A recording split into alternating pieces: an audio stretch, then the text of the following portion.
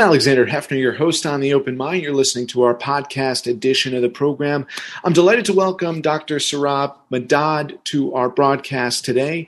She is Senior Director of Special Pathogens at the New York City Health System. Doctor, thank you so much for joining me today. Thank you for having me. And I should add, you're also a task force member on the Federation of American Scientists in responding to COVID-19. Are you in the camp that the vaccines, even if they are efficacious, even if they are effective, which is a different standard in the immunology and vaccinology community, that if we don't wear masks and if we don't socially distance from each other, then the advent of a vaccine may or may not make a difference? Well, I think that these are separate layers, if you will. So having a vaccine available is absolutely, the golden standard. That's exactly what we want to achieve.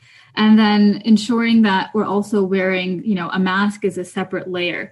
And so we call these layers, almost, it's an additive type of approach. And so I think it's important for people to understand that once a vaccine is made available, does this mean that we're going to, take off our mask and it's going to go back to the pre-pandemic days? I don't think that is going to be the case. And the big question is, well, when is that going to happen? And we still don't know that yet because we need to look at the surveillance, we need to look at the data, and it depends on multiple different factors. Once a vaccine is made available, this is going to be, one of the biggest vaccination programs in the history of the world, because you want to vaccinate as many people as possible and have good coverage. And ultimately, what we're trying to achieve is having herd immunity through vaccination. When we achieve that is something, obviously, is something that we're going to follow very closely. But even with that, I think that we're going to wear a mask, coupled with once a vaccine is made available. And we'll see how things progress. I think that vaccine obviously is one layer. We want to have therapeutics also made available, other types of tools in our toolbox that we can expand. As you were involved on the ground in responding to the new stages of resurgence in New York City, there seems to have been a consensus around this 3% infection rate. And once the positivity, or infection rate being at 3%, that would ground certain activities. What is that based on? So, it's an excellent question. And first, every state and really even nationally and even universally, we have a set of benchmarks. And these benchmarks are something that's been agreed upon through a number of different public health experts and healthcare system experts. And some of these benchmarks include, for example, having a percent positivity rate below 5%. This is something that the World Health Organization provided that a number of states and a number of countries have adopted. Along with that, we have a number of other benchmarks. And again, these are all agreed upon metrics through collaboration of many different experts. So you have, the percent positivity rate, but you also want to see, less than 4 daily new cases per 100,000 population. You also want to see, 150 new tests per 100,000 population. So these are different types of benchmarks. And so based on these benchmarks, you have what you call almost, a microcluster strategy, as New York State Department of Health calls it. And based on this strategy, you're able to see, based on hyperlocal surveillance, where a community is at. And then if you need to pull back, then you're able to do so. And this is where some of these interventions come into play. For example, having schools go online or remote versus in person, closing down non-essential businesses, things like that. And that's the type of response that we want to have, because we don't want to have blanket shelter in place for the entire city or for the entire state. We know, shelter in place or lockdowns are kind of last resort epidemic control measures. And so if we can, have it down to the local level where cases are actually rising, that's what we want to achieve. Is there a way, doctor, to assess how the cluster approach has fared so far in trying to mitigate the spread in clusters that since the height of the pandemic have emerged in various zip codes? Certainly, I think that the problem first is the reporting of the data, and some states are doing a great job in reporting this type of data, and other states are lacking. So, for example, in New York City, if you go on their website, it's an open page and it's an open book, if you will. So you're able to see the progress that's being made from the contact tracing standpoint, along with where these clusters are happening down to the zip code. And this is a type of information that is really helpful, not just for public health and healthcare delivery officials, but also for the general public to make better informed decisions. So you're able to see where these hotspots are happening by zip code and think, maybe I'm not going to go grocery shopping there because, the prevalence of disease is quite high. So the chances of me interacting with somebody that has COVID-19, again, increases. And so there's a patchwork in terms of what is being made available across the state. But I can speak to New York City and New York State. And again, that's an open book. You can see the data there. And these strategies do work because, you have really great community engagement at the local level. And so I think these are the types of strategies that need to really happen universally. The one thing that I'll also mention that unfortunately I don't think gets enough attention is we talk a lot about, the mantra of testing, isolation, and quarantine. And we want to also mention, obviously, the very important element of tracing.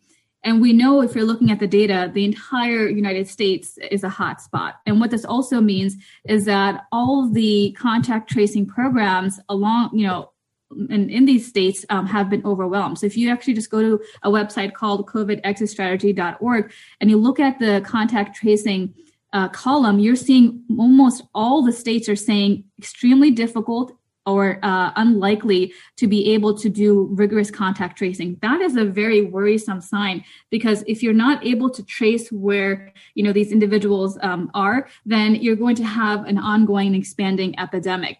And here in the United States, what we like to see is at least 30 contact tracers per 100,000. And unfortunately, where we're currently at is probably close to a little over 50,000 contact tracers in the entire United States. And we don't even know if that number, is true, because it's so hard to actually find out how many we truly have. So that's completely an underestimate.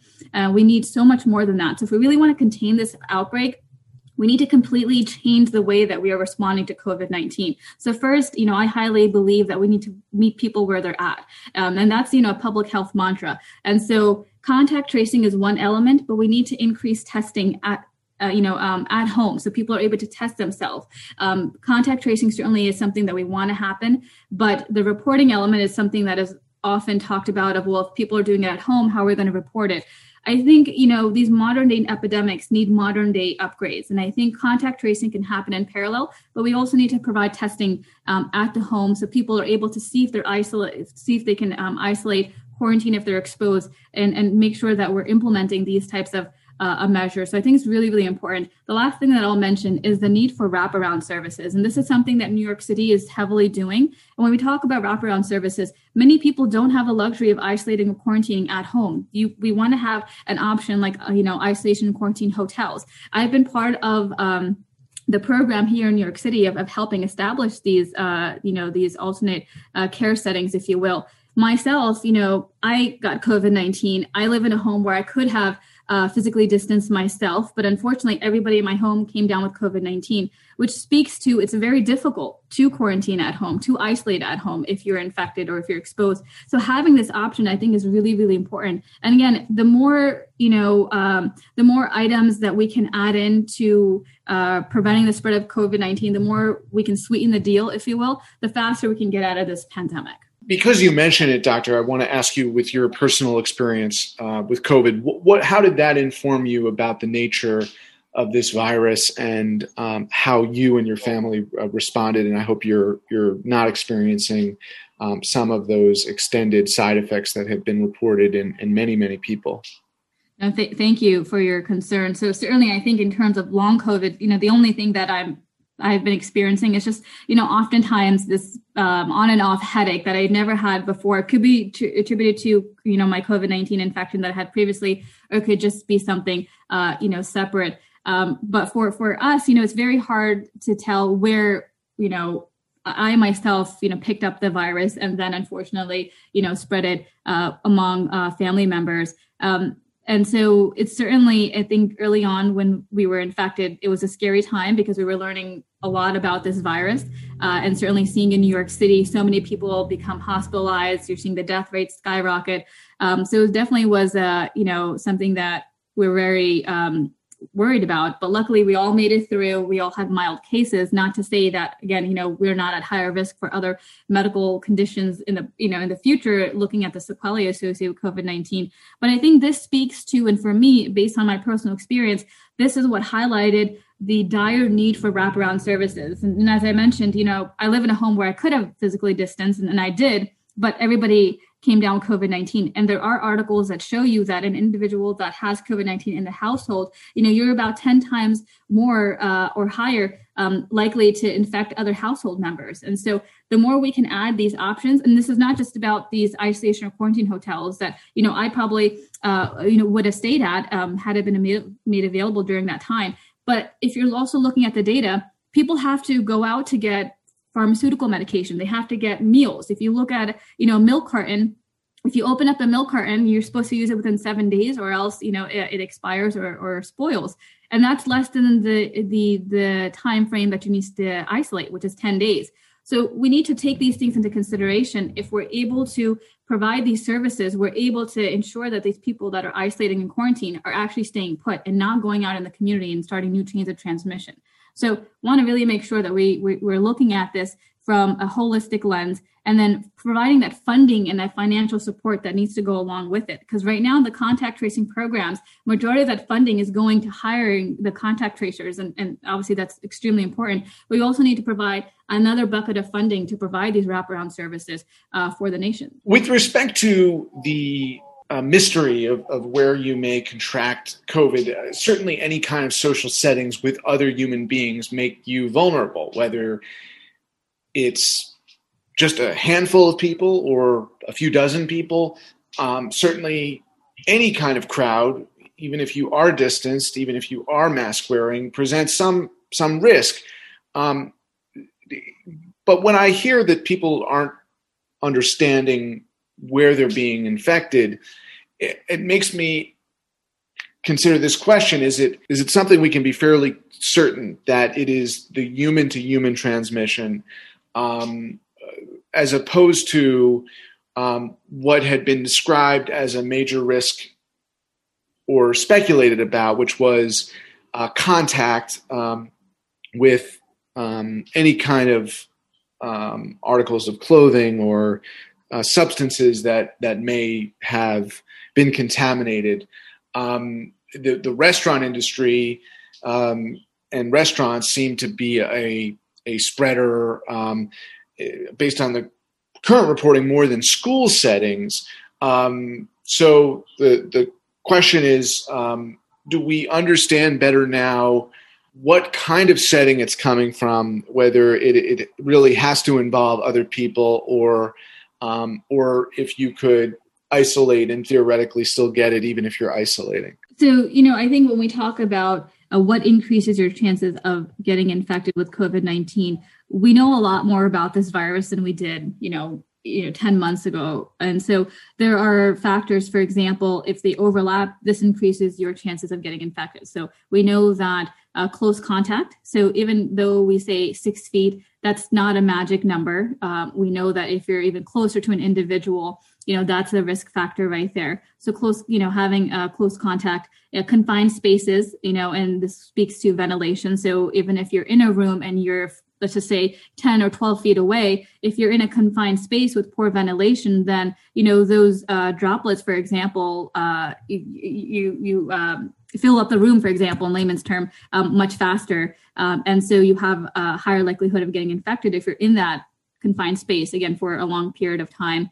And then crowded space or just being around crowds. And so, when we see the overlap of some of these factors, you see that you have an increased risk of infection of COVID-19. I think to your point, are we seeing cases based on, fomite transmission or, the contact transmission versus the droplet or aerosol transmission? It's hard to tell, because when you're doing contact tracing and you're trying to figure out where, an individual may have become infected from, if you're around somebody that has COVID-19, trying to see whether you were infected through inhaling droplet or aerosol versus coming in contact with, let's just say, a table that may have been infected and then touching your mucous membranes, it's hard to get that nitty gritty, as you can imagine in that particular scenario. But obviously, it's still important to see exactly the mode of transmission.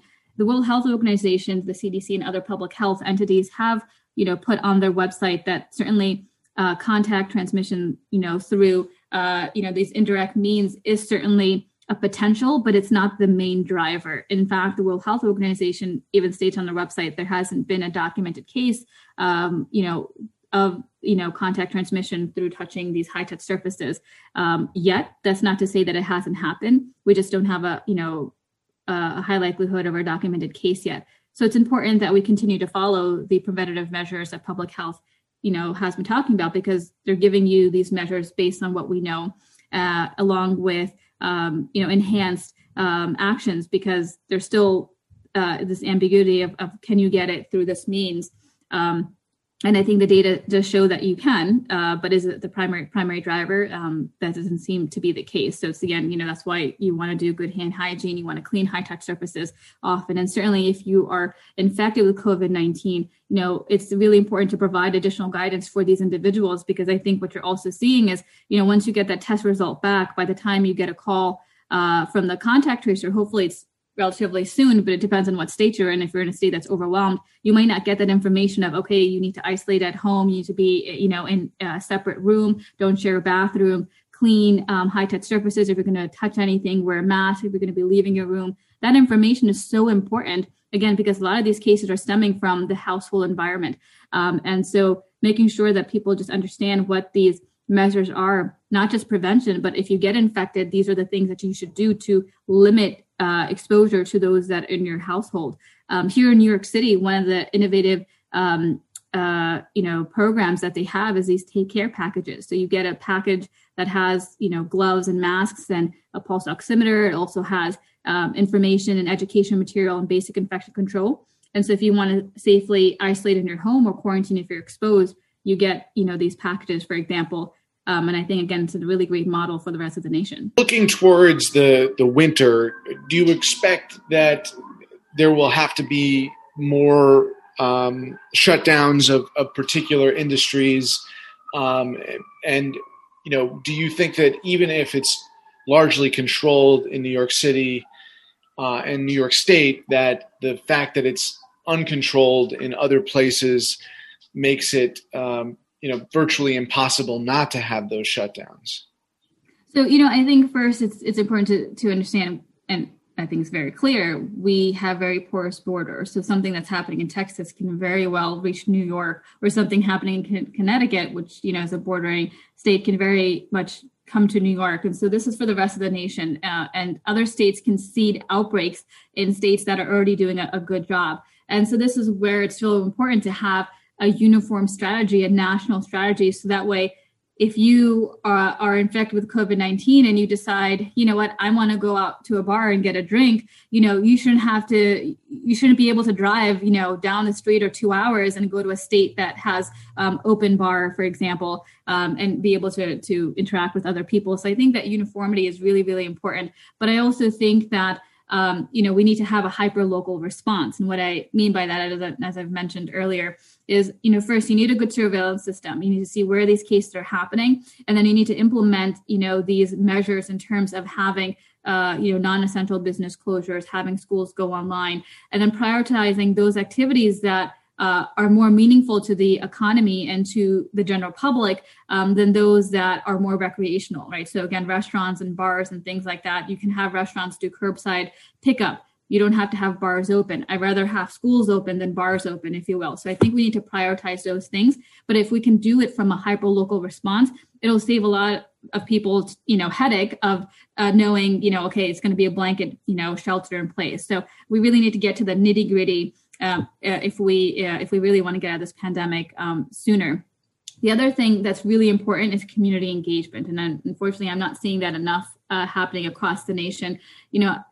If you're looking at, some of the information that has come out from the presidential election, a number of people were choosing the economy versus having the pandemic under control. And this speaks to the false dichotomy of them thinking that it's more important to have an economy than to be able to, respond to COVID-19 properly, when they really go hand in hand. You can't have a bolstering economy if people are falling sick. So I think that we need to do a much better job with community engagement. We need to make sure that we are, again, meeting people at where they're at, and instead of, just piling on things for people to do.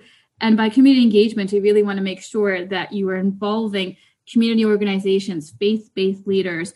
You're having an outreach program that is culturally sensitive, that meets the diversity of your community, and talking to them and letting them know, what is happening. There is a lot of false information and misinformation out there. It continues to propagate.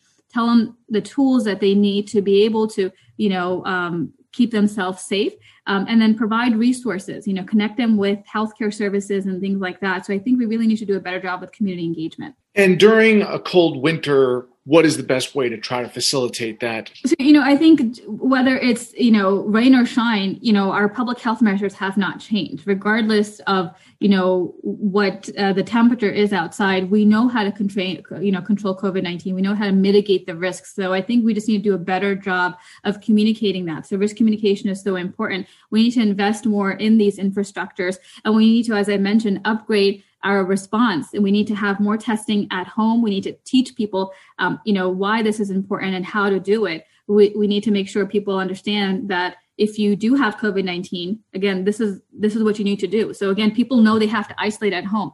They may not know that they shouldn't be sharing a bathroom. They may not know that they need to wear a mask in their house, if they're infected. As simple as it is, we can't bank on something that you think people may know. So you're hearing so many people say, wear a mask. You're seeing more people wear a mask outdoors than you're seeing people wear a mask indoors. And you know that indoor transmission is the one that's driving the pandemic. And so we really need to make sure that we're just communicating it in layman's terms and providing the resources that's actually needed in this pandemic. And as a final question, with respect to testing, when do you anticipate at-home testing to be available to people?